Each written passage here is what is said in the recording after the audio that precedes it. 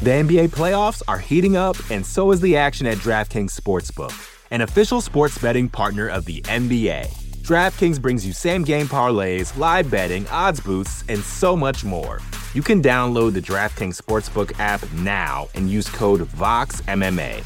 That's code VOXMMA for new customers to get $150 in bonus bets when you bet just $5. Only on DraftKings. The crown is yours. Gambling problem? Call 1-800-GAMBLER. Or in West Virginia, visit 1-800-GAMBLER.net. In New York, call 877-8-HOPE-NY or text HOPE-NY 467-369. In Connecticut, help is available for problem gambling. Call 888-789-7777 or visit ccpg.org. Please play responsibly. On behalf of Boot Hill Casino and Resort in Kansas, 21 and over. Age varies by jurisdiction. Void in Ontario. Bonus bets expire 168 hours after issuance. See dkng.co/bball for eligibility and deposit restrictions, terms, and responsible gaming resources. Support for this show comes from Sylvan Learning.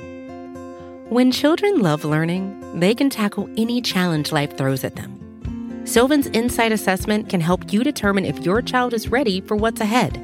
It can also identify gaps in learning and point out areas that could be of concern for your child so they can tackle what's to come. And right now, it's the best price of the year at $29. Go to sylvan29.com to learn more and get your child's assessment for only $29. That's SYLVAN 29.com. You're listening to the Vox Media Podcast Network. I'm bringing the horns back! The horns, baby! Mixed martial arts! Yeah! Let's go! Let's go! What is up, my friends? Oh my gosh. Boom! What a night. What a night. You already know. Welcome to the UFC 273 post-fight show here on MMA Fighting. My name is Sean Rashadi, and I am joined by the crew. Let's meet them. Out there in Jacksonville, he is the host of Heck of a Morning and several other shows. He is my man, Mike Heck. Also joining us, the Prince of Positivity, the King in the North himself, Alexander K. Lee, and the Duval. Lord of the Hot Take, Duval. Jed K. Michoud. The undefeated E. Casey Layton man in the boards from the producer's desk. And let us get rolling, fellas, because it's late. And we have a lot to get to, and I know my man, Mike, they're kicking y'all out here soon, so we got to get to you first. I think at some point tonight for UFC 273, our old pal New York Rick said in our MMA Fighting Slack room that tonight's card was never meant to be a buffet. It was always meant to be a 3-course meal. And that had rung true. I mean, those top 3 fights, I would say, absolutely lived up to the hype.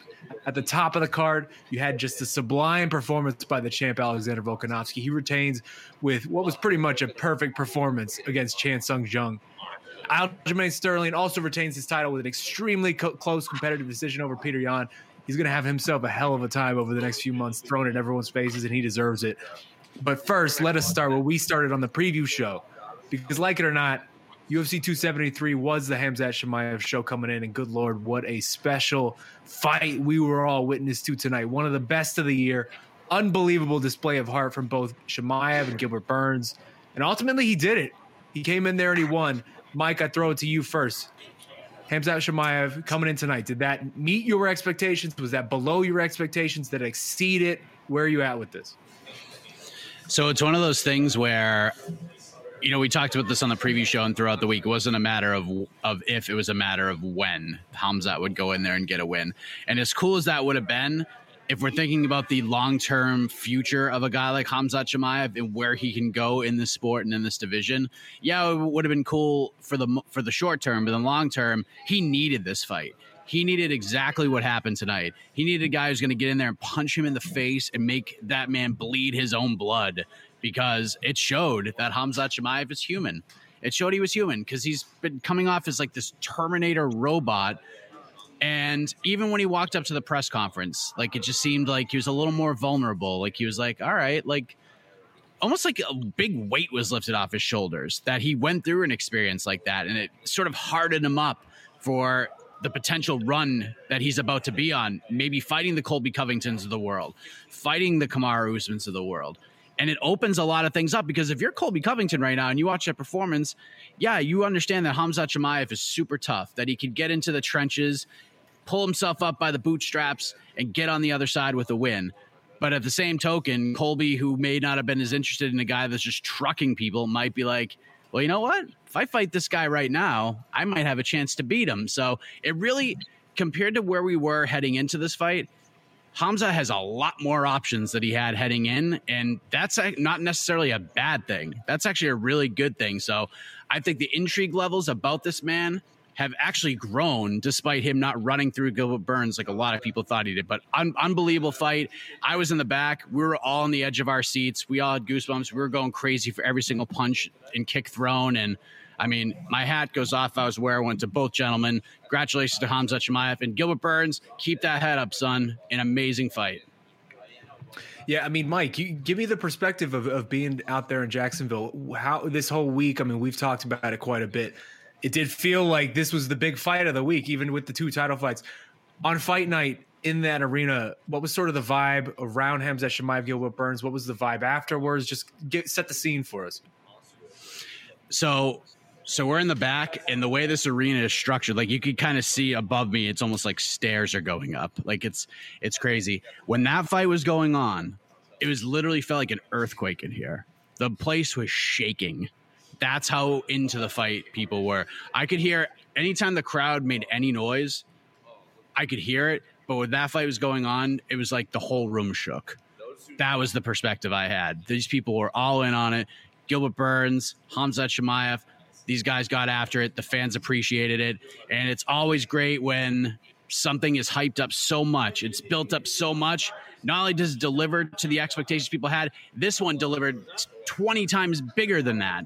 And this is going to go down as one of the all-time great fights. This is going to be a fight that maybe 5-6 years from now, much like Cub Swanson and Doo Ho Choi got the rub tonight, this could be a fight that ends up in the UFC Hall of Fame 5 or 6 years from now. So I think the people who are here to see it live witnessed something special, and they certainly felt like they did, because the room back here was shaking while we were watching in the media room. Well, Mike, I wanted to stick with you here for a second because, again, we're losing you in a second.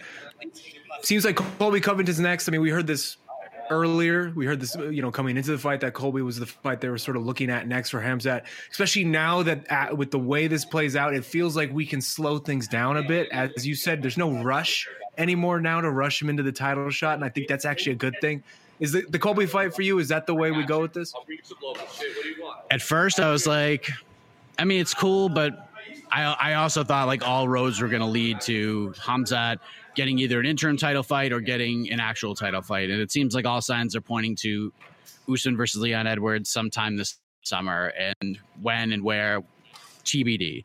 But right now, after that fight and after that performance, I'm literally I don't know if I could be more fascinated about any other fight for Khamzat Chimaev right now, because I don't want him fighting Kamaru Usman right now, because I feel like as great as Khamzat was and as great as that fight was, you have to think that Kamaru Usman watched it and his confidence grew. So I think Colby's the right fight, and I think Colby presents some really interesting challenges to Khamzat Chimaev. As good as this guy is, as terrifying as this guy is, especially in a 5-round fight, we talk about betting lines and stuff like that. I would say like it would be like a -350 Khamzat heading into tonight. I would say right now Khamzat's still the favorite, but it might be like -180, like -170. Maybe it's like even closer than that.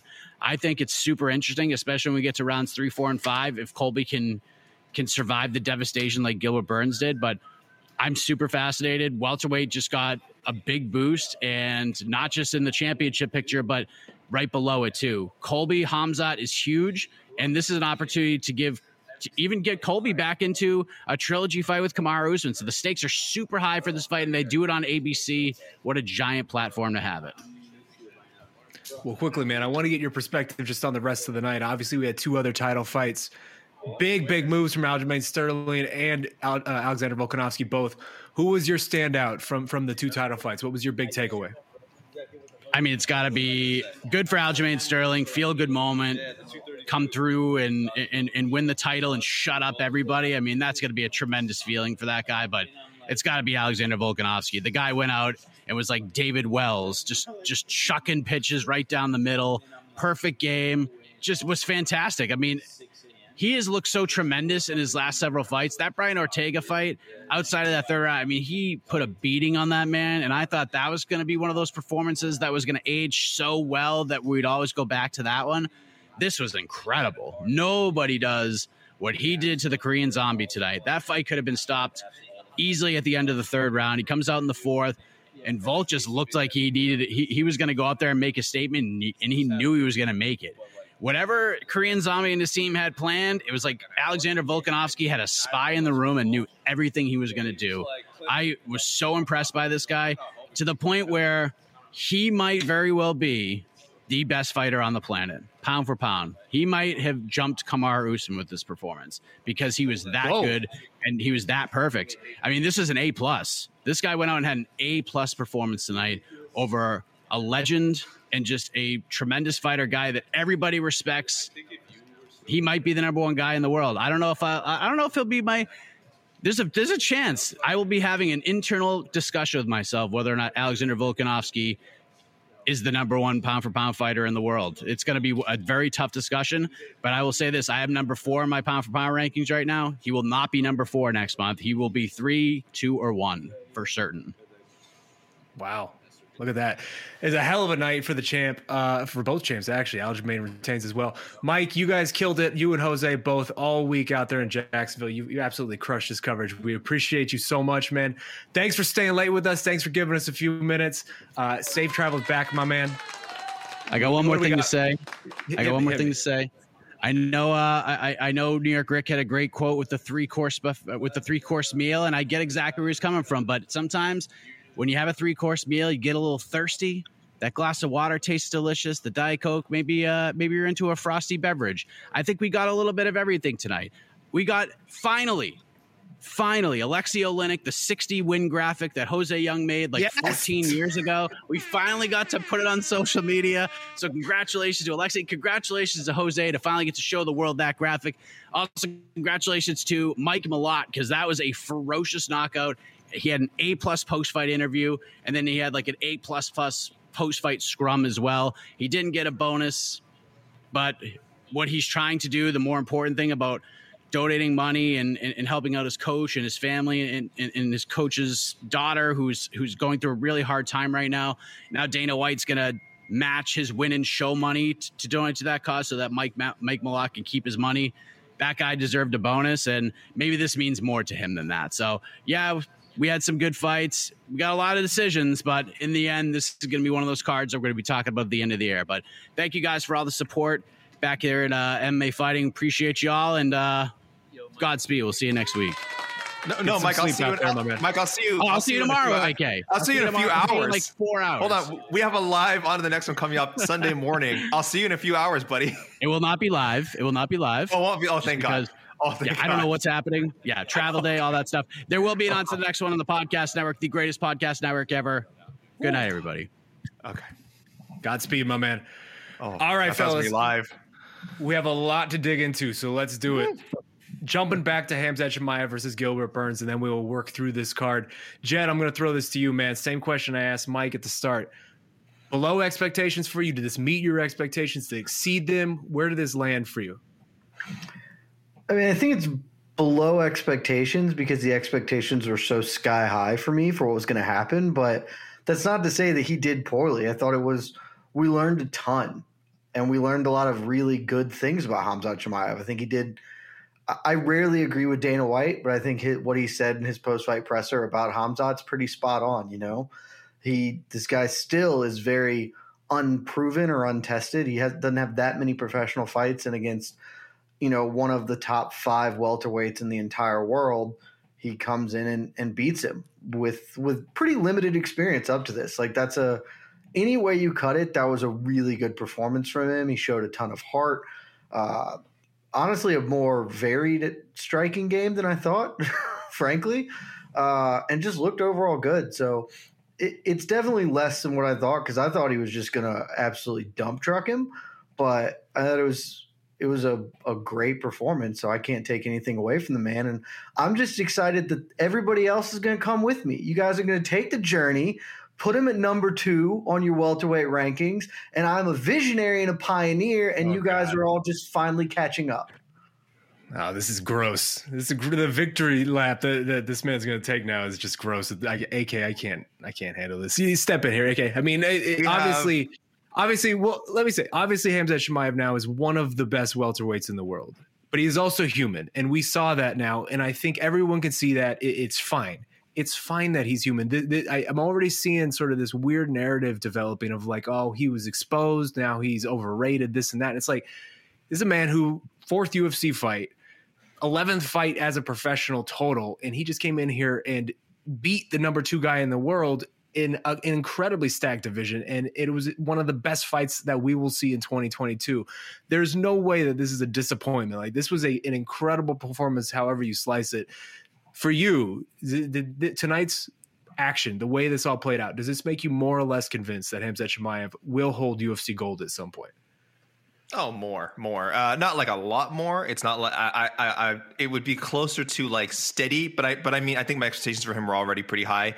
Because I was saying before the show that even a loss to Gilbert Burns, I don't think that necessarily derails him. And I think we would have learned a lot from that too.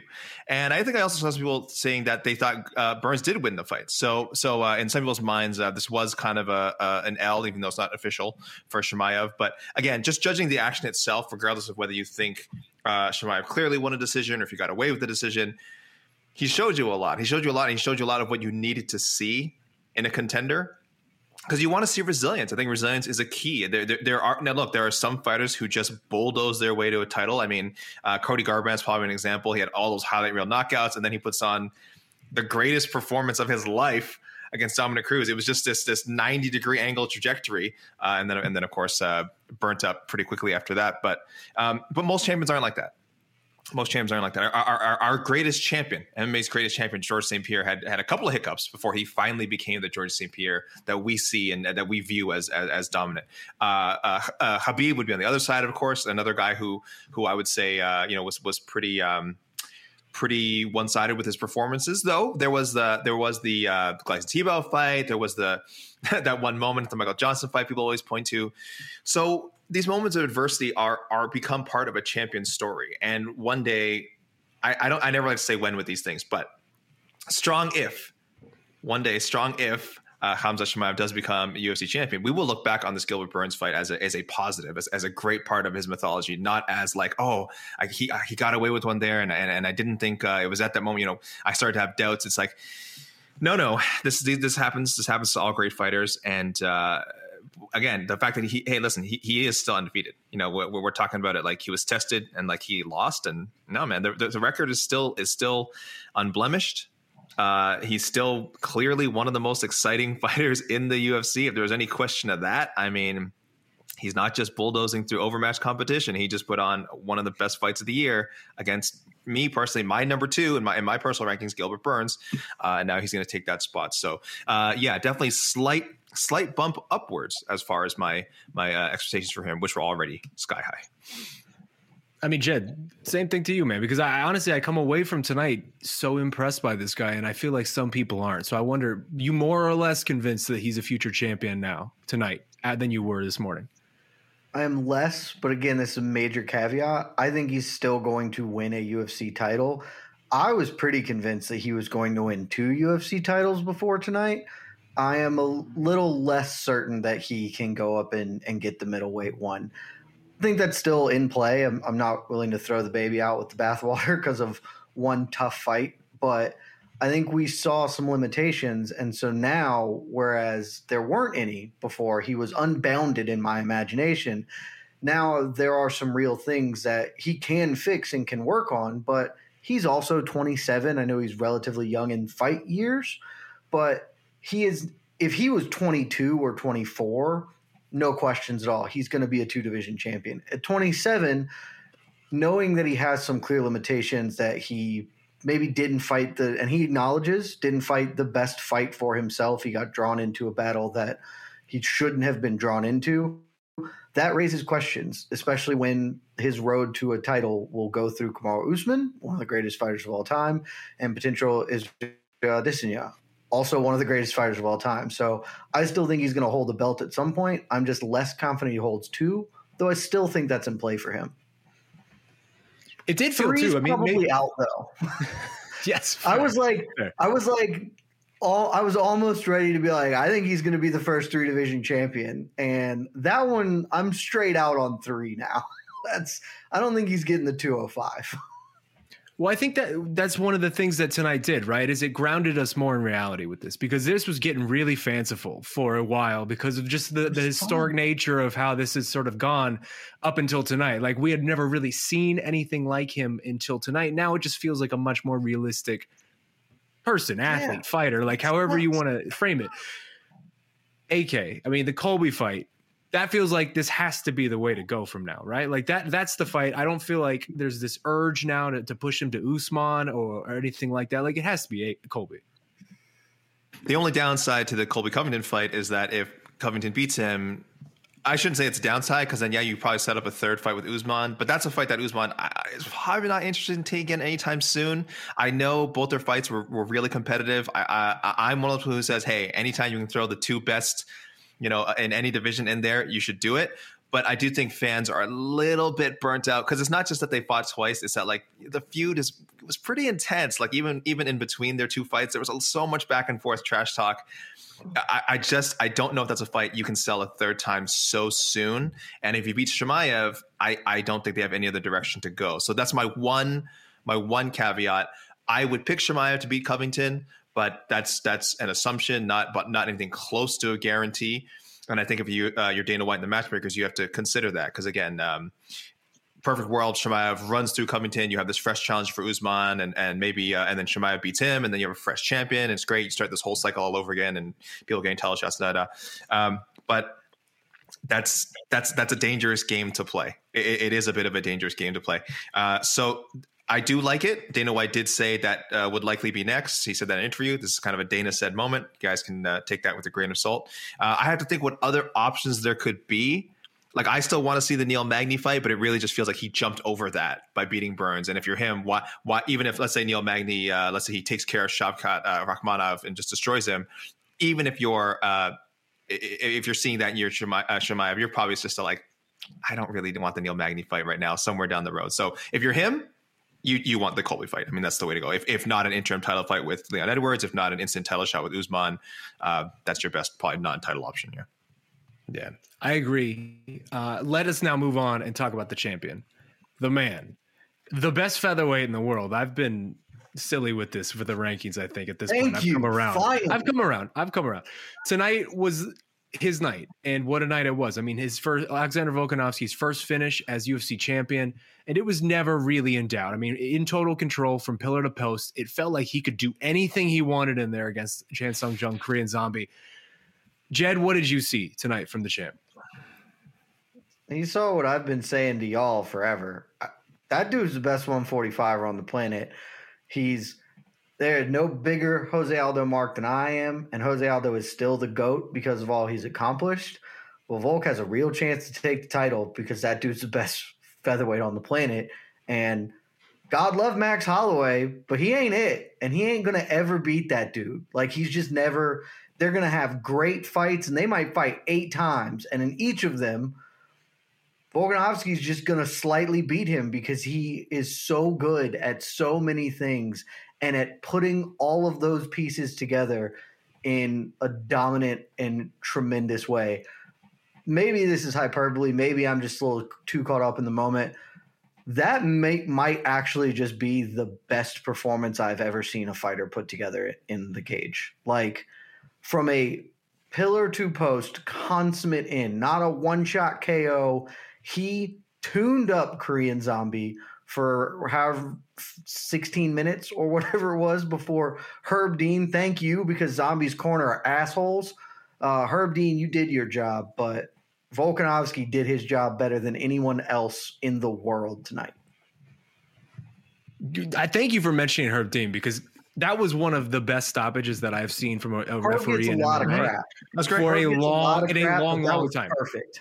Like, Herb has taken it on the chin for quite a few number of years at this point. He's had some, and deservedly so, stoppages. Yeah. Like, that was a lot of that wasn't unfair. He's had some rough moments. Tonight was brilliant brilliant moment. Like that needs to be submitted instantly into every video, tutorial that they show these judges teaching up and coming referees, things like that. Like that needs to be inserted into that immediately, because that was a boxing stoppage tonight and it was merciful and it saved Korean Zombie whatever kind of extended damage that he was about to take. And this was not going to turn around. And we need to see more stoppages like that. And I hope tonight sort of sets a trend for that.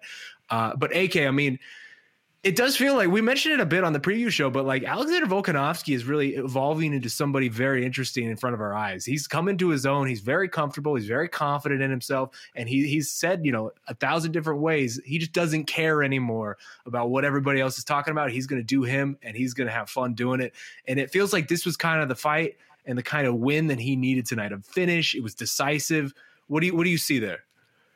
Well, I mean, I loved the I don't care persona because it was believable. We see fighters, we see athletes kind of say that sometimes, but you can tell they're putting it on. They're trying to convince themselves, like as much as they're trying to convince us that I don't care what the media says, I don't care what fans say, and sometimes it just doesn't come off. There's a good example, sure, Aljo. But with Volkanovski, you really believe it. You really believe he's at this point of his career where he's so comfortable in his own skin. He's so confident about his accomplishments. Again, I'm sure when the third Max Holloway fight gets booked, he's gonna deal with all this kind of talk again, like, oh, do you still feel like you're in Max's shadow, and do you feel like you need to beat Max to be considered the best, blah blah. And he'll deal with those conversations, when they come. But in this situation where he was entering as the headliner, John Anik says all the time about like 2 or 3 fights in the card, the man around whom the event was built. I mean, in this case, it might have been Chimaev, but right behind that would have been Volkanovski. He was the A side of the main event. He was against a replacement challenger, with all respect to their Korean Zombie. Clearly, Volkanovski, this was supposed to be a showcase fight for him, and it was. And he's acted that way in post fight, but without seeming cocky too. It wasn't like an I don't care, as in I don't care because I don't like the media or I don't like the fans. It wasn't like that at all. It was like if you're with me, great, I'm with you. Let's ride together. Come with me on this journey. Let's have a good time. And if you're not with me, I don't need you. That's fine. He's like, I care about my friends. I care about my family, my team, and that's what's important. And all of us should try to be better people. There was kind of that broader message there. He's like, I'm always trying to be a better fighter, but not, he's like, not just in that, like in everything, I feel like we can be better. So as the Prince of Positivity, I'll tell you, I could not have said it better myself. I was so thrilled to see Volkanovski ascension. Jed, I'm with you. You know me, I've had Volkanovski number 1. I've with respect to Holloway, I've had him at the top, and it will be very exciting in the rankings when pretty sure I think everyone will have wild ranking show. That is. We have a month to stew on that. I'll tell you, because it's gonna be a busy one. I have a feeling. I know it's like I said, it's a month away, but I have to make very few adjustments. Okay. Well, you're a hero, but we're gonna have. Don't say that. I think we're. Don't say. Believe me, that was not ego like that. Come on. That was. We all know that was said very sarcastically. The after effects of this will be felt for the next month, so it'll still be fresh in our minds a month from now, and possibly even more than a month from now. Like there was some serious implications here. Let me just say, Shaheen, before we go to our next topic, I ran a poll. It's running right now. Okay. Very simple. Who was the biggest winner? And Aljo actually came out to an early lead. Aljo was at like 40% for the first few minutes there, but now it has leveled. Aljo 35, Khamzat 36. So I'm not sure what that says about how impressed people were with Aljo, how much, again, they were, I wish there's a better word, disappointed that Chimaev didn't run through Burns. Because I thought Chimaev would be like 50%. I thought just by default. But it's pretty close. 35, 36% fluctuating. They're kind of trading the number 1 spot. Volkanovski just a bit behind, 24%. Well, let me just say candidly, as one of the ringleaders on the ranking show, let me just say that I am glad we're not doing the next ranking show this coming week, because I would probably have to take a couple on the chin, and I'm not ready to do that just quite yet. But that is neither here nor there. I have to say, man, watching the champ tonight, he is always brilliant. He is always just a joy to watch. But the decision making that this man makes in the octagon and the number, the quick trigger just in his own mind, like the mental chess that he's playing in there, is just otherworldly. It is unbelievable to watch. And tonight, it felt like he had the script already of what Zombie was going to do every single second of the fight. Like he knew from pillar to post exactly what that man was about to do to him, and he had the perfect counter at every single moment. It was beautiful. Like it was just straight up beautiful to watch. Jed, when Mike was still in here, he said, I might have to put Alex as a top 2 pound for pound fighter in the game, maybe the best pound for pound fighter in the game. Maybe he has eclipsed Usman. Do we need to start talking about Alexander Volkanovski as a top 2 pound for pound fighter in MMA? Depends on how you do pound for pound. I said this on either the pre-fight Q&A or something with Mike earlier this week. He will be number 4 for me, because I just do a straight point system, and Volkanovski is great, but he only has so many wins over currently relevant featherweights. His last 4 wins basically are currently relevant featherweights. And so he can't eclipse Usman and Adesanya and Ngannou just because of who they fought and where they're ranked now. But if you're just going on skills, again, I feel like I've been saying this for well over a year since the first Max fight. He's arguably the most skilled fighter in MMA. Like it's him and Usman and maybe Petr Yan, though Petr Yan took a big hit tonight. So for my money, it's him and Usman if you're just talking about composite skills. And so if that's the way you're approaching pound for pound, he should absolutely be in your top 2, because I don't think there's a good argument for anybody over those 2 gentlemen if those are your criteria. Yeah, man, I'm going to have to give some serious thought to this pound for pound list. I'm glad we have a couple weeks to digest it because, man, tonight was just so impressive. But AK, last thing on this, and then we'll move on. What's next from here? Because, I mean, it does seem like Max Holloway feels like the next step, the obvious next step. That was supposed to be the fight already. This was a replacement tonight, the Zombie fight. Is Max next for you? And if so, did the way we saw this whole thing play out, did that change anything tonight? How you feel about that potential trilogy fight with Max? Well, I do think that Volkanovski, for the first time in their rivalry, will be favored.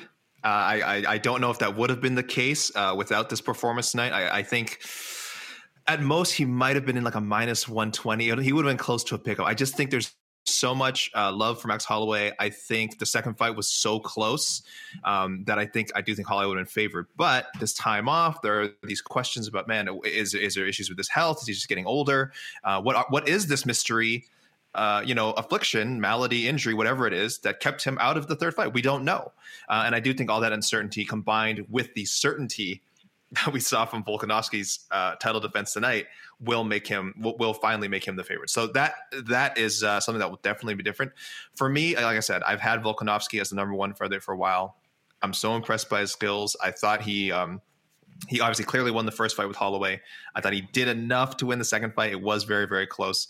And the Ortega fight, that was phenomenal. And of course tonight, just complete dominance. So I don't know how much changes for me. I pound for pound, I'm definitely someone who already had him in the top 5. And kind of play off of Jed's answer, if you're going by the criteria of like strength of resume, even then he might climb up. I don't know if he's going to move in mine because I do have him behind the Usman and Ngannou Adesanya trifecta. But there's a chance. Like I said, Shaheen, it's a good thing we don't have to make these changes this week. I'm definitely going to have to think about it a bit as well. I don't predict that he will rise up, but it is certainly possible that he does so. And as for his next opponent, I like what he said at the post-fight press conference. He feels he's in a position to call his shots. Of course, he wants to stay busy, but he's not going to fight just anybody. So, he wants the Holloway fight next. But if that's not possible, I'm sure he'd be more than happy to fight an Arnold Allen. I don't know, a Josh Emmett, a Calvin Kattar, depending how some of these guys have upcoming fights. Yair Rodriguez is out there. He could be one big win away. There are options. And there are compelling fights for Alexander Volkanovski, many of which came up when they were looking for a replacement. So Chan Sung Jung, remember, wasn't even the number 1 choice. So he's got options, but Holloway should be next. And if not, I don't think people will complain if one of these other guys gets picked. Yeah. Well, it's going to be fascinating to see how this plays out, because I think finally we do feel, or at least it does feel like there's a sentiment that, like you said, I don't know if that was, I think Jed, maybe you said, or Alec, AK, maybe it was you, that Volkanovski's definitely going to be favored going into this trilogy fight, probably for the first time in this whole series. It just feels like we finally have some degree of resolution on this, at least. I don't know.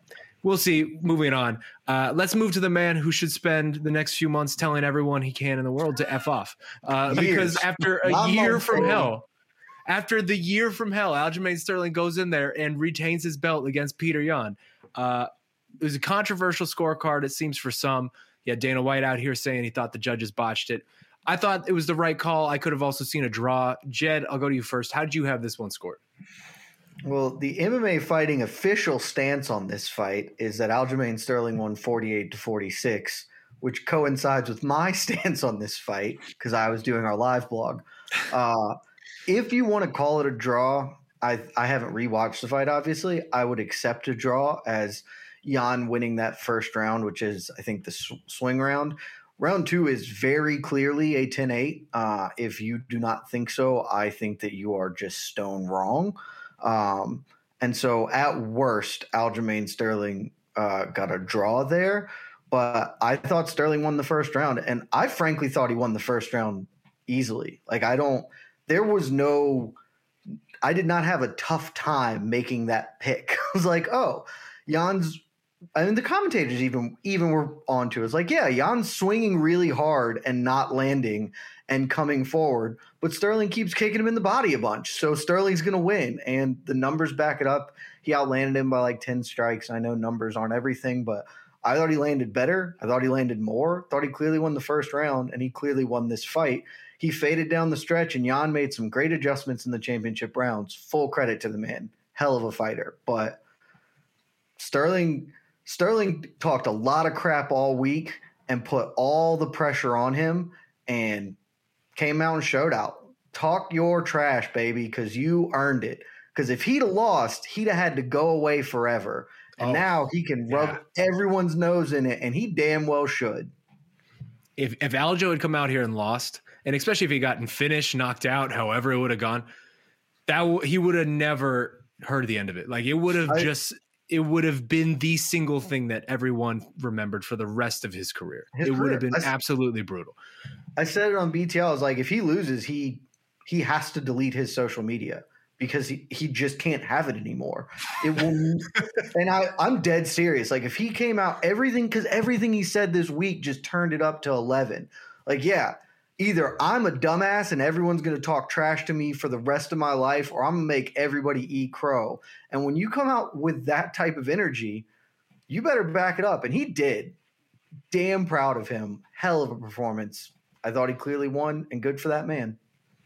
AK, coming to you, I mean, how did you score it? And also, I mean, if you're Aljamain Sterling, how hard is it right now to just not go on a world tour telling everybody to F off?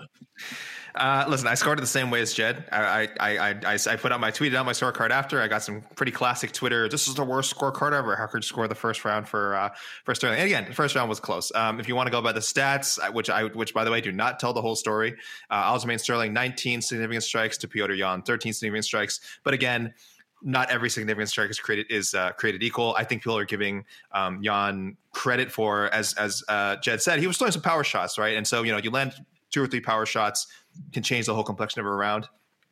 Sterling, a lot of those significant strikes were kicks, leg kicks up, and which I think count, which should matter. But I understand if people would favor the Petr Yan sort of power shots more. So I totally get that. I did have it for Sterling. I don't think a Yan first round score is indefensible.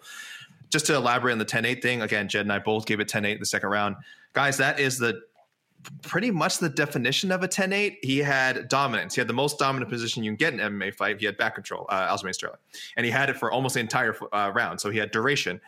He was going for submission attempts, which on their own are not worth that much, but it is effective grappling, which matters. And there was damage. There was some ground and pound in there. He landed some good shots. There was nasty ground and pound in there. Yeah, there was some serious. That belly down body lock. He was lighting hammers into the man. I guess people wanted to see it for longer, but it's like, look, if you're saying round 1 was a clear Yan round because he landed like maybe 3 or 4 good punches, then you have to give Aljamain Sterling credit for the however many like heavy ground shots he landed in round 2. So So for anyone who does not understand why round 2 is a 10-8, we're after dark here, so pardon my language, but read the fucking criteria. Read the fucking criteria. I'm sorry. If you don't, you don't know what a 10-8 is. Or AMAK bringing the heat. You don't know what a 10-8 is. And clearly, and I'm a little disappointed, frankly, that the judges didn't either, because I think they, in the end, they got to the right decision. I do think Sterling won. If you're gonna pick a winner, I do think Sterling won. Draw also would have been very acceptable. But guys, read the criteria. That's a 10-8. But it was a great fight. I'm sorry to call people out, and I'm sorry to have to be even a little bit negative, because I thought the fight was really enjoyable. I think both guys are clearly the 1 and 2. I think they are clearly the 1 and 2 bantamweights in the world. We are probably going to run it back someday, and I'm fine with that. I don't think it needs to be next. Bantamweight is so deep. I think you could go probably 2 fights in between, depending who Jan fights next, depending who Sterling fights next. Could happen sooner rather than later, but I'd like to see a bit of space. Another year. If it's another year between them fighting again, I think that's more than fair. But really enjoyable fight. Jed, I want to go to you for this, because I'm actually really interested in your thoughts here. You have been the driver, pretty much, of the Peter Yan bandwagon, train, whatever you want to call it, for a while now. Like, you have been number one on that bandwagon. Of the Peter Yan? Yeah, it just in general. And like a couple of weeks ago, I hope I'm not betraying your trust here, but you even said, like, the more I look into this fight, like, I just don't see really ways that Aljo's going to win this fight. Were you surprised with how all of this played out? I was super surprised, because this is the way Aljo could win the fight, and I just didn't think he had it in him. Like, I talked about it on BTL this week with Mike.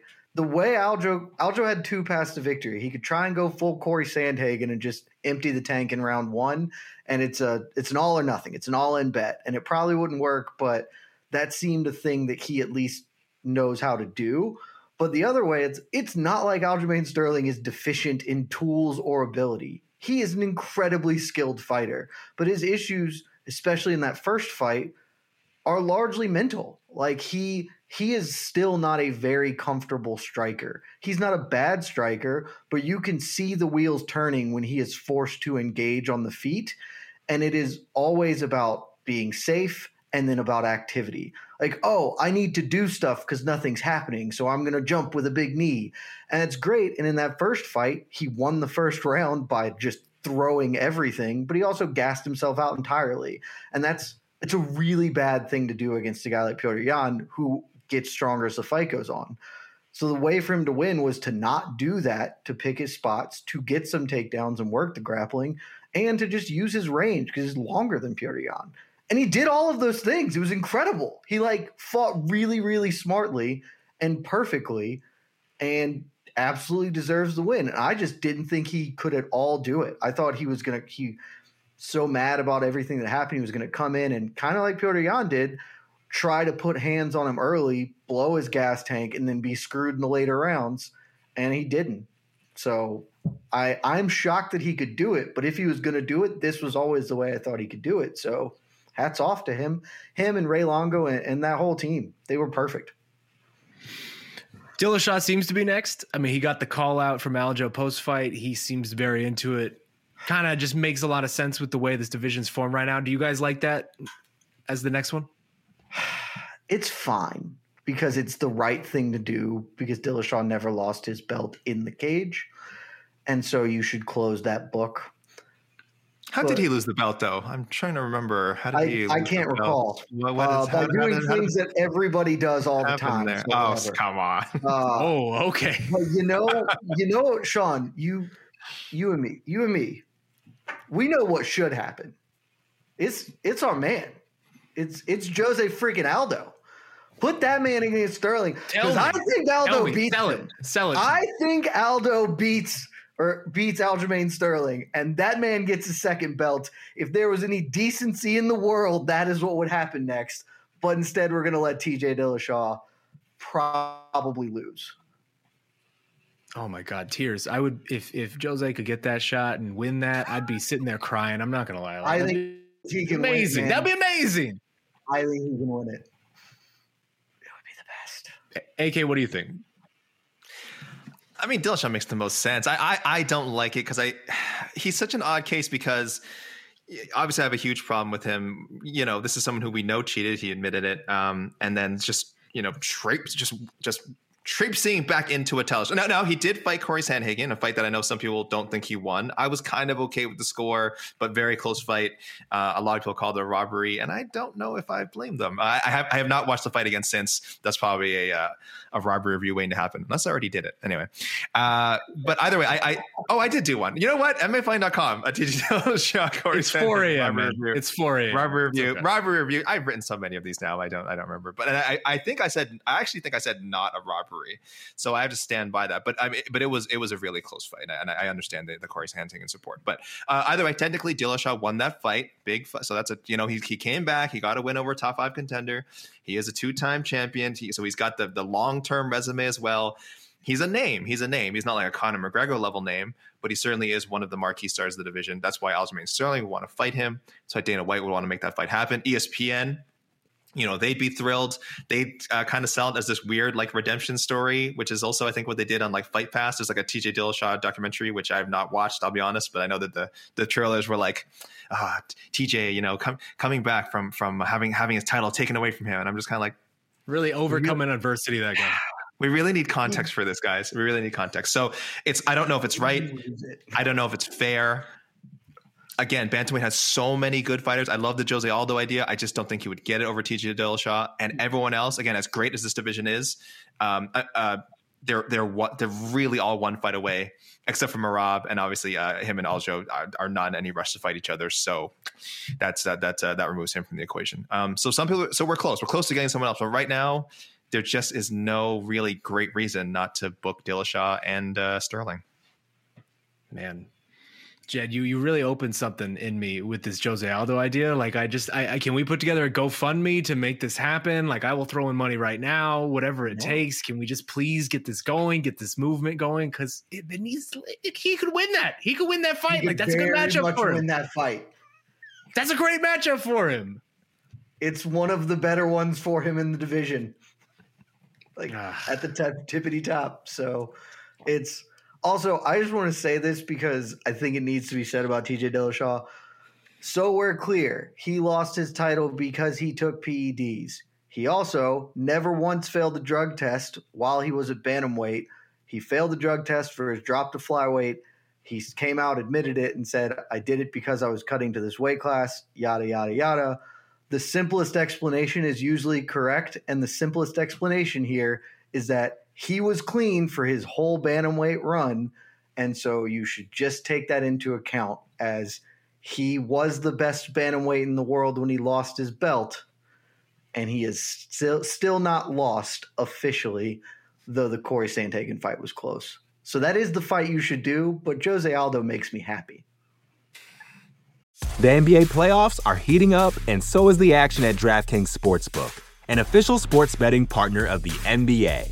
DraftKings brings you same-game parlays, live betting, odds boosts, and so much more.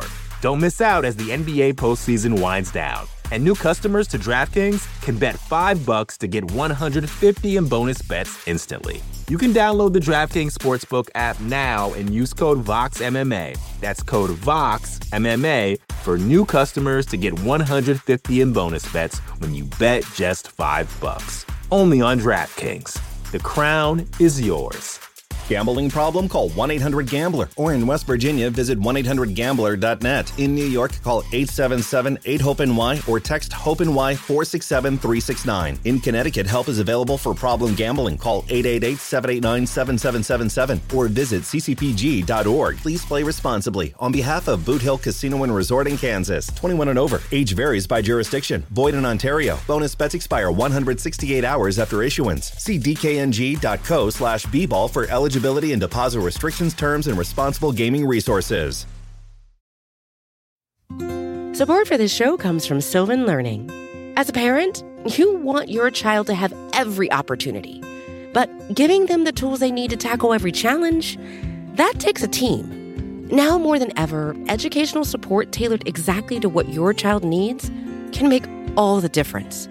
That's why parents have trusted Sylvan Learning for 45 years as the ultimate teammate in their child's educational journey, instilling in them a love for learning and a passion for reaching the next level.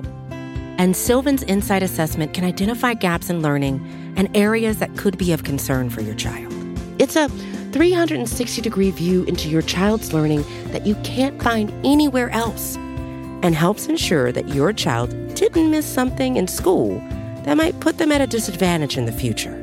And right now, it's the best price of the year at $29. Go to sylvan29.com to learn more and get your child's assessment for only $29. That's SYLVAN 29.com.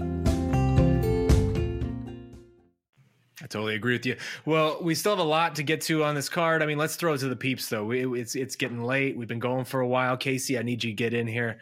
What's going on with the peeps? What's going on? What are people thinking? They're angry, aren't they? Have you been looking at these comments? They're pretty upset, like just in general. Yeah, but I don't know. We got a bunch of casuals talking here. Yeah. Oh, I mean that's obvious. That's fair. Yeah, that's more than fair. Yeah. All right. You want to talk about the non-top 3 fights or just whatever? Yeah. Let's hit some new stuff. And also anyone who's hanging with us at 4 a.m. Respect to y'all. You are not a casual. Yeah, exactly. Let's talk about this. Also, there's a very weird blue versus black thing going on with the shirts in the order of the panel right here. Like, it's making me uncomfortable. Are you wearing the fighting shirt? 24. We really need to. Shaheen, are you switch AK and Jed? Yeah, I'm gonna switch. Shaheen, are you rocking that mid fighting? Yeah. There we go. Double Jed, baby. There we go. Shaheen, are you wearing one of these? You know it. Okay. Nice.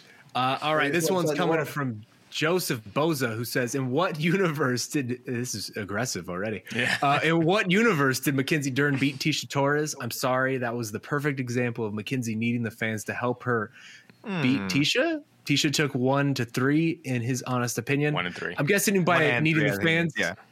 I guess by needing the fans, he means like maybe the fans were swelling with crowd like ovations and such. I know what he means. I know what he means. Yeah. By like influence swaying the judges. Yeah. I think so. There was so much action going on tonight. So I think it was round 1 was the swing round. Yeah. And I was pretty like, as soon as the fight was over, I was like, cool, Tisha Torres won. Moving on. And I was like, what? So how did you guys score the fight? Do you remember? There was so much action tonight. Jed, go ahead. MMA Fighting's official position is that Tisha Torres won rounds 1 and 3. I think that that's probably true. I also don't have a huge issue with Dern winning the first. I think Torres won it, but she didn't land. I thought Dern landed with more power when she did land, and she wasn't outstruck by that much. So I can see the argument. I just think it's probably not correct. Yeah, that's the problem with Tisha's. Problem is a terrible phrase. It's a problem. That's why she keeps losing. Well, when it comes to judging, because judges are, again, I keep going to the criteria here. Judges are supposed to reward immediate impact more. I believe that's the language in the criteria. Immediate impact, strikes that are more likely to lead to a finish or more obviously damaging. Casey, you mentioned all the time, damage is subjective, right? So it's hard to tell. We might not see Tisha's shots as being particularly hurtful, but we don't know. We're not the ones getting hit by them. But for the judges, they are going to lean towards the more dramatic moments. I think Dern had a big moment like at the end of the first round, right, where she really kind of caught her. It was one big overhand where Tisha, right hand and it sounds crappy, but that one like strike and however Torres reacted to it, that might have swayed that round. It was the most meaningful strike of the round. Like, yeah, it wasn't like Tisha was landing, anything significant. I thought Tisha controlled that round for the most part, but that's one of those things when you're the fan favorite, which I'm pretty confident Mackenzie was. Even shots that are blocked, if the judge is at the wrong angle, to the judge, if they hear the crowd roar, they assume it lands. So when you're a fan favorite, close rounds, and I'll go ahead and say it's a close round.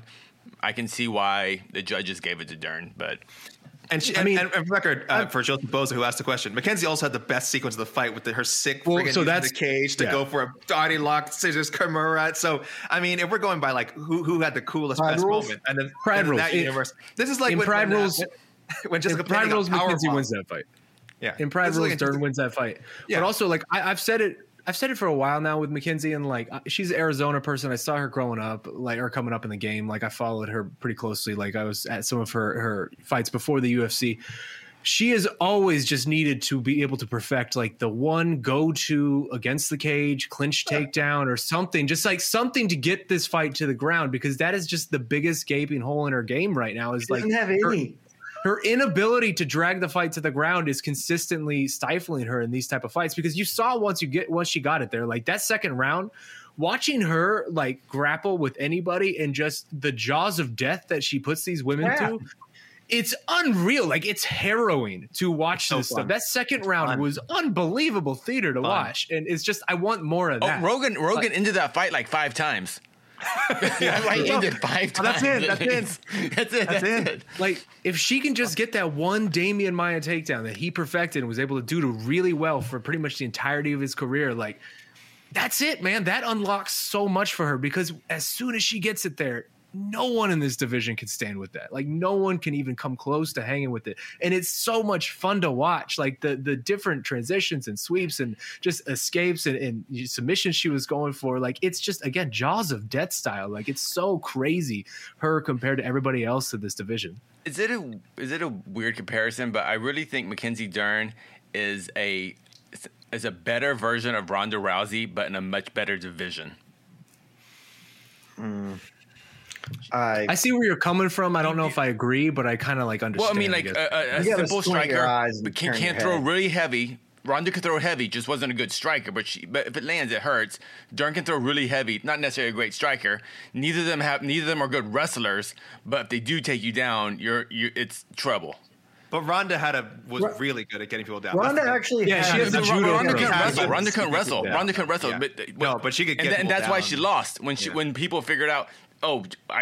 When they figure out how to fucking sir, some cursing now, like AK, jeez. I took the lid off. I'm gonna have to notch the language thing when I file this on YouTube. When everyone figured out how to stop her judo throws, kind of it stopped her game. And if you can basically keep Dern in a stand-up fight, you should win the fight. That's why but the division's so much. Strawweight's is such a better division than bantamweight. I think you're onto something, but I think Dern is not the same. Dern has no takedowns, like none. She got body locks and clinches, and then her takedown basically was jump guard. Like, she jumped guard. She said it works. She doesn't like doing it. She's like, I don't like doing that, but I wasn't succeeding anywhere else, so I did it. I like that she was just kind of like, if I can't take this fight to the mat, I'm essentially going to take the mat to you. I'm going to just use the cage as my mat and use your body and just fight in the air. Which was super cool. Like, it was extremely cool to watch. Like, she's using her feet to like push off the cage and try to create the momentum to like get him spilling to the floor. Like, all of that was so fascinating to watch. I need more of that in her fights. All right. I just need a double leg from her. She had a moment against Marina Rodriguez too. But that's why I was talking about Ronda. Ronda had no double. Ronda had no wrestling. She had no shot. Shoot a double. It's not that hard. All right. It hurts what else? It hurts the knees. Let's talk about the other lady fight on the card. Well, there were 2, but let's talk about the more important one. The other one. Stoned Zebra 666 coming in here. What's next for Raquel Pennington? I don't know. I mean, she had a really nice win tonight over Aspen Ladd. What do you guys think? Didn't she call for Kat Zingano? Or not Kat Zingano? No, Sarah Kaufman. Sarah McMahon. Zinganu's in Bellator. Yeah. That seems like a fine fight. Another former bantamweight title challenger, yeah. Also, I like the McMahon fight. The only mistake she made was just going like Sarah by one name. Yeah. Sarah, I have a lot of respect for Sarah McMahon. She's not quite on that level that you can drop a Sarah. Part of me was almost like Sarah Kaufman. Like, what did Sarah Kaufman do to warrant this call out on pay-per-view? Did she hurt? I mean, I'd love to see that fight. I was surprised that she would. No, and I was like, okay, wait. Sarah McMahon recently won a fight. She's okay. They're in the same kind of ranking. That's fine. Also Raquel, Raquel low-key throwing like 100 miles an hour in her post-fight scrum, calling the corner of Aspen Ladd a comedy show. What was that about? Like, I'm just sitting here listening to the comedy show. I don't know. She had several examples of things they were saying, and she was just like, what? Like, none of that made any sense. I think Raquel and Tisha are kind of in a weird way, almost the same. We said this on the Q&A. Like, Raquel's like the highest level gatekeeper, and I think Tisha Torres is kind of almost the same thing in the strawweight division. 100%. I know it sounds negative, but It's not negative though. Two fighters I think are never going to win the belt, but you have to beat them if you want to fight for the belt. They're elite. They're the gatekeepers to the elite, which to be that you have to be elite like that. I understand how it could be a slight, but it's not meant to be a slight. Yeah. Look, Raquel's fought for the title. Tisha is 1-1 with Rose Namajunas. I'd still love to see a third fight someday, but obviously this result tonight's going to hurt the chances of that happening. So that's weird. They are gatekeepers, but they're also gatekeepers with just really strong credentials. So but I do agree. There is some comparison there as far as their standings in their respective divisions. So Pennington's better, just so we're clear. Oh boy, I don't know about that. I don't know about that. What's next for Aspen Ladd? I don't know. What do you guys think? She's in a tough spot at this point. Can I ask you guys? Are you going to rank her? Nope. At 135? No. Nope. Because I had her. I mean, Yana Kunitskaya is ranked. That's her last win, I think. It was over 2 years ago now. So I was just doing some preliminary. I actually was doing some preliminary ranking changes. I might rank her, and I did drop Ladd down. It's such a thin division. I might rank maybe her at the bottom of the top 15, but not in our top. But not in our top 10s, right? It's unfortunate. Her struggles with weight pretty much just removed her from the equation for the last 2 years. She takes a very unnecessary fight with Nora Dumont. I know she just wanted to get back in there, 145, and then loses that. Horrible. Just lose it. It was just a bad fight. Was supposed to fight Elena Aldana, loses that fight. That fight might have gone even worse for her, for being honest. I mean, she might have gotten hurt even more. I'm sure this fight wasn't fun either. But and then loses this fight to Raquel Pennington, where it just doesn't feel like we were seeing the logical evolution of this fighter when she was 23, 24. How old is she now? She's 27, right? Yeah, she should be hitting her prime right now, but she seems 27. To be regressing as a fighter. It was really. I don't even think it seems. I think it's clear she's regressing. Boy, I mean, it's look, this Casey, you fought. This is an easier said than done thing where it's I'm sure all of us are watching man, why isn't Ladd just going to try and take her down? Ladd's ground and pound used to be, that was how she won a lot of her thing. So Raquel, great grappler, great takedown defense. So again, it's easy for me sitting on my couch eating with chip grease on my fingers saying, "Oh, just shoot in, just take her down." But it was a bit shocking. It was a bit shocking as the fight progressed. And then in the third round, she did kind of go to her grappling a bit, and we're like, "Oh, well, it's there. It's clearly there." And I don't know what's going on with her corner. Like Raquel said, they're giving her some sort of information that she didn't think was helpful and was not an accurate assessment of the fight. One of the things that Raquel said that they said was that Raquel was breaking. I did not see that at all. I don't know if that I thought that would help Aspen Ladd's confidence. I can't imagine why it would. This is a case where this is the first time I'm ever gonna say this, and only for Aspen Ladd's sake. Open scoring would have helped her a lot, I think. Maybe she needs that fire. Maybe if she looked up and oh, I'm down 2 rounds. My corner is lying to me. You're right. My corner is so wrong. Yeah. And again, even if it did, it'd be nice for her to know. That would have helped her. The one time she did something good was in the third round anyway. I just want to see her reaction because she was surprised at the end of the fight. She was surprised at the end of the fight when it read it. She was like, "Oh, I can't believe it," and we were like, "Yeah, I mean, your surprise is somewhat understandable, but it's also because your corner." I mean, there were a couple media members that gave her the first round, but I think I threw this on Twitter. Unless that's a clear I'm using a half point, but a clear 10, 8.5 round. You have to, as a corner, you have to assume that you lost that round. You can't, if it's, there was no way that the first round was clearly Ladd's, that's all. And so I hate throwing this out there because it sounds so cheesy, but she needs to change camps. Yeah, that's all. That's the answer that we're all beating around the bush. Yeah, she just needs, and I'm not going to get into Ladd's personal relationship with her coach and stuff, but she's still really good talent, but something's wrong. For very obvious reasons, you should not date your coaches or have relationships with people in the business sense. That extends beyond fighting, and many companies specifically don't want you to do that. And especially in sports, that creates this situation. She super needs to leave, and she's not going to, and so she's never going to be what she could have been. I think it's that simple. Right. Well, let's keep it going. What else we got? Also, AK, why are you like working with chip grease on your hands? Wash your hands, dude. You're on your computer. Like, what are you doing? That's really gross. It makes my fingers glide over the keys faster. That's a little tip for you. That's super gross. Wash your hands. Life hack. This one's coming from our pal David Sandine. Are we watching Volk in the middle of a legendary career? Seems like he's on that path. I mean, it's kind of starting to feel like that, right, guys? Like, I think I saw some stat tonight that he has started his UFC career now 11-0, and that the only other people who have done that are essentially like in the all-time GOAT conversation of like Khabib, Anderson, Kamaru, and I think that's maybe the list. Like, maybe I'm missing one. That is the list. Yeah, it is. That's incredible, man. Like, that's incredible. And also, if you look at the standard of competition, like if you'd have to go back to really like 2018 to find anybody that isn't up to that level of competition. Because at that point, it's Elkins, Mendez, Aldo, Holloway, Ortega, Zombie. Like, that's impressive, bro. Like, that's a lot. Yeah, I didn't realize Volk's only loss was at welterweight. I didn't even say. Yeah, I interviewed that guy. If he didn't lose at welterweight, think about what we would view his career at right now. And you should look at the clip of that. He's like twice. That guy is literally like twice Volkanovski. That man's enormous because Volkanovski is not a welterweight. Yeah. I mean, at that point, he's 24-0. Like, he's doing all of this. Like, and it's very weird and stupid that that's how this sport is. But that one loss, like, fundamentally changed Alexander Volkanovski, like, how he is viewed. Because, like, he would straight up be Khabib right now. Like, he would be the exact same of where Khabib was when he won the title. This dude's 24-0. He's starting to finish people.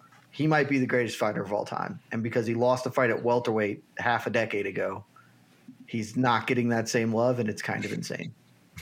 You know what? I don't want to. Oh, go for it, Casey. I think it's going to really help Volkanovski in terms of getting that kind of status amongst fans and media. Is actually his press conference today, where he kind of just said, "I don't care what people think anymore," and I think because that's been the issue with Volkanovski, not his in-cage performance, but to me, like just how we see him as like we want to see these guys as like kind of gods and stuff, and Volk just seems like a dude who just seems like an everyman, which is cool. Like he is a great, which is cool, but Chimaev doesn't seem like an everyman. You know, at a sign doesn't seem like an everyman. Aldo isn't an everyman. There's something. I don't know. Something that Volk doesn't have, but I think it's coming. And I think today's performance and even how he was talking at the press conference, coming to the press conference with his own music, just not giving a. I know it's late, guys, but not giving a fuck. And I think that's what Volk needs. Third time. What do we do? I know. We cannot monetize this. We have to click no. This is not suitable for kids. No, but I mean, we've said it a couple times. Like, it feels like a switch is sort of flipped within him. That he's carrying himself a little differently now. I love it. I think it's really cool to see sort of this evolution of him.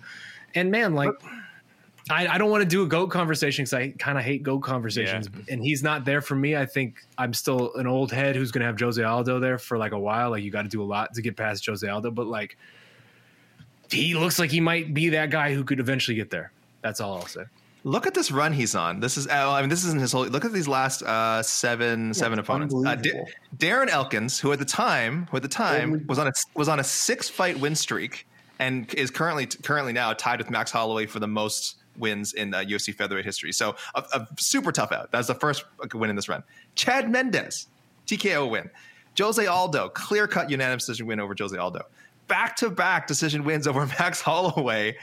Brian Ortega in one of the greatest title fights we've ever seen, and one that he won very convincingly, by the way, outside of that one, him getting in danger and almost getting choked to death. Other than that, pretty clear win for him. And then a complete, just utter destruction of Chan Sung Jung, again, one of the most respected featherweights of all time.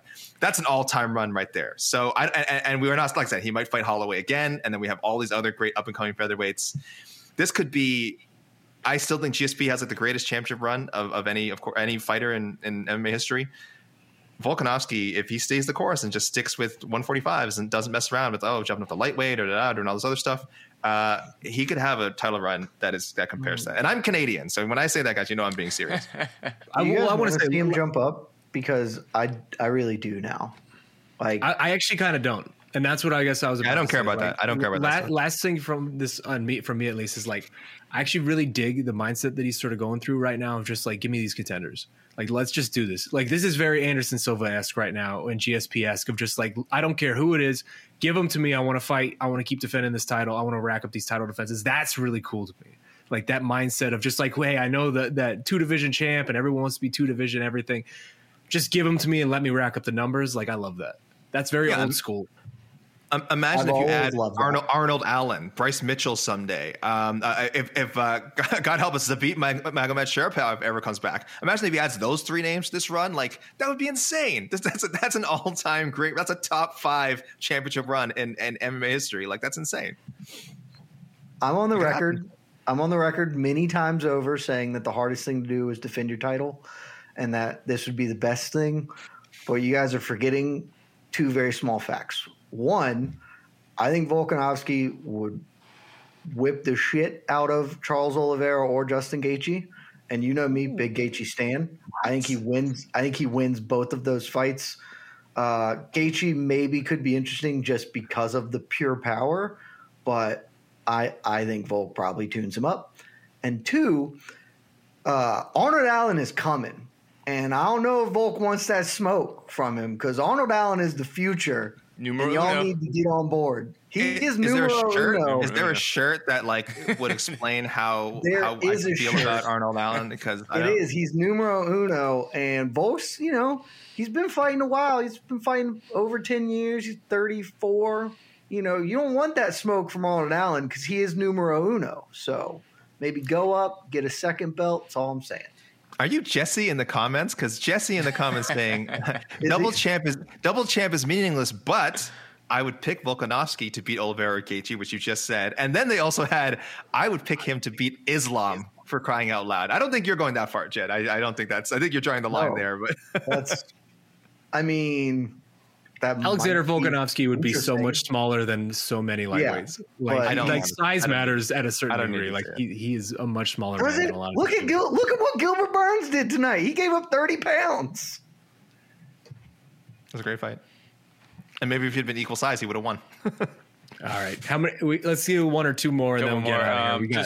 I still got a lot left to work. Left to do. A couple more comments. I just want this guy mentioned tonight. Shavkat might beat Khamzat, says David. Let's see how he does against Magny. Maybe. Yeah. He's not. As much people were all about Khamzat, I'm all about Shavkat. And I'm super excited about seeing what's next for him. I have Shavkat the highest ranked of any of us. I don't think he's beating Khamzat. Ooh. All right. We'll see soon enough. Let's talk about the real star of the night. Ice Viking says Olynyk should have retired with a question mark. Why? Let's keep this going. He's got 10 more years. Yeah, this old man could do this for another 5-10 years. Nobody trains scarf holds. Nobody trains Ezekiel chokes. Like, no one knows how to stop these. And you shouldn't. And you shouldn't. You shouldn't. You're not going to get better at them than him. Like, it doesn't matter. Like, Casey, if he gets in that spot, dude, you're going to lose. As soon as this fight happened, I immediately texted my coach and I was like, I want to work on that, like, because I know the scarf hold, but like I haven't really done it in a while. Like, that looks so painful. It's a strongman move. Yeah, it's a strongman move. Yeah, strongman move.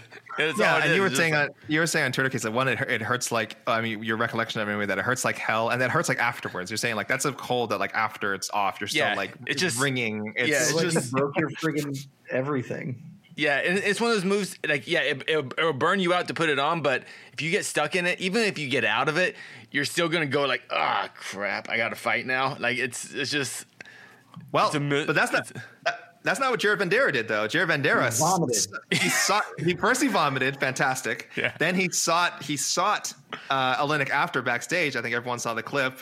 And he's like, hey, show me how you almost like broke my neck and like collarbone, bro. Like, show me how you did that. And sure enough, like Olynyk walks through it with him, they go pull some other guy over, like, oh yeah, okay, here's it. So you can see how it looks like here, and I'll show you. It was amazing. It's an amazing clip. Win number 60. Yes, Jose finally getting to use a graphic that he made literally 2 years ago. This isn't even true. Over 2 years ago. Yeah. I've had it saved in my computer. We've had it in the cloud, and finally it was brought to life. 60 wins, 47 submissions. Was that right? His 47 submissions. That's correct. So That's absurd. Real quick on this, because let's end it with this because it is getting late. I was looking at a couple things because I'm writing my post-fight column, and I was like, what's the world look like? What does the world look like when Alexei Oleinik makes his MMA debut, which is all the way November 1996. I wrote about this earlier. Dude, November 1996. So here's what's going on, like right around the week. Right around the week where Alexei Oleinik makes his professional mixed martial arts debut. Bill Clinton defeats Bob Dole to win his second term as U.S. president. Bob Dole. Hot new musical act, the Spice Girls debut with their, first album, all the rage. Tell me what you want. 18-year-old Kobe Bryant becomes the youngest player to ever play in an NBA game.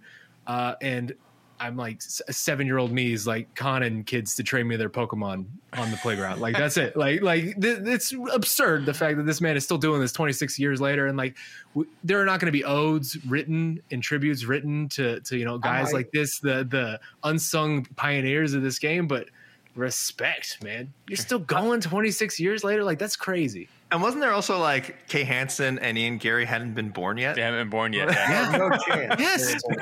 They had not been born when this guy was fighting. It's unbelievable. And I shit on the UFC how they hand out performance bonuses, but I'm very happy they gave Mr. Oleinik an extra $50K tonight for that. Yeah, they rarely give submissions, submissions. And apparently took care of Mike Malott. Mike Malott, the one finisher of the card, who didn't get a bonus, but Dana White said he could keep your. Mike Malott said he was going to donate his money to his coach's daughter, who unfortunately has been diagnosed with cancer. Dana White said, "Don't worry about that. We'll pay for that." A lot of people were Shaheen, you put the link out there of the GoFundMe. It blew past its goal. I think it was a $50,000 goal. Last time I checked, awesome. It was at like $75,000. And that was a few hours ago. It's probably close as soon as 100K now, if not there. So a great story. Great to see the community come together like that. So that was one of the nice stories of the night. And I just want to say, I will close the poll now, guys. Aljamain Sterling, biggest winner, 36%, just ahead of Chimaev, very close, 36-33. But I wouldn't have guessed. I wouldn't have guessed that going in, that people would think that Aljo. Way to go, fans! You got it back on. Or they don't want to get blasted. I don't know. Because you're right, Shaheen. He's going to have guns blazing on social media. As he should. I can't wait for him on the hour this week. It's going to be hot fire. There's no one who deserves it more right now than that man. Do your dance, son. The music's on. The music's on. It's like 4:30 in the morning. It's that time. It's the end of the show. This has been the UFC 273 post-fight show here on MMA Fighting. My name is Sean Shadi. That man is Alexander K. Lee. That man is Jed Meshew. That man is Casey. He's the best producer in the business. He's undefeated. Also, Mike Heck out there in Jacksonville, killing it all week. Jose Young's out there in Jacksonville, killing it all week. We got on to the next one coming on Sunday. We got the MMA Hour coming on Monday. Fighter versus Writer Tuesday. MMA Hour coming again on Wednesday. All sorts of stuff coming. Keep it locked to MMA Fighting. You already know. Best in the business. We will see you later. Thanks for keeping with us. We love you guys. Stay safe out there. You're listening to the Vox Media Podcast Network. The NBA playoffs are heating up, and so is the action at DraftKings Sportsbook, an official sports betting partner of the NBA. DraftKings brings you same-game parlays, live betting, odds boosts, and so much more. You can download the DraftKings Sportsbook app now and use code VOXMMA. That's code VOXMMA for new customers to get $150 in bonus bets when you bet just $5. Only on DraftKings. The crown is yours. Gambling problem? Call 1-800-GAMBLER. Or in West Virginia, visit 1-800-GAMBLER.net. In New York, call 877-8-HOPE-NY or text HOPE-NY 467-369. In Connecticut, help is available for problem gambling. Call 888-789-7777 or visit ccpg.org. Please play responsibly. On behalf of Boot Hill Casino and Resort in Kansas, 21 and over. Age varies by jurisdiction. Void in Ontario. Bonus bets expire 168 hours after issuance. See dkng.co/bball for eligibility and deposit restrictions, terms, and responsible gaming resources.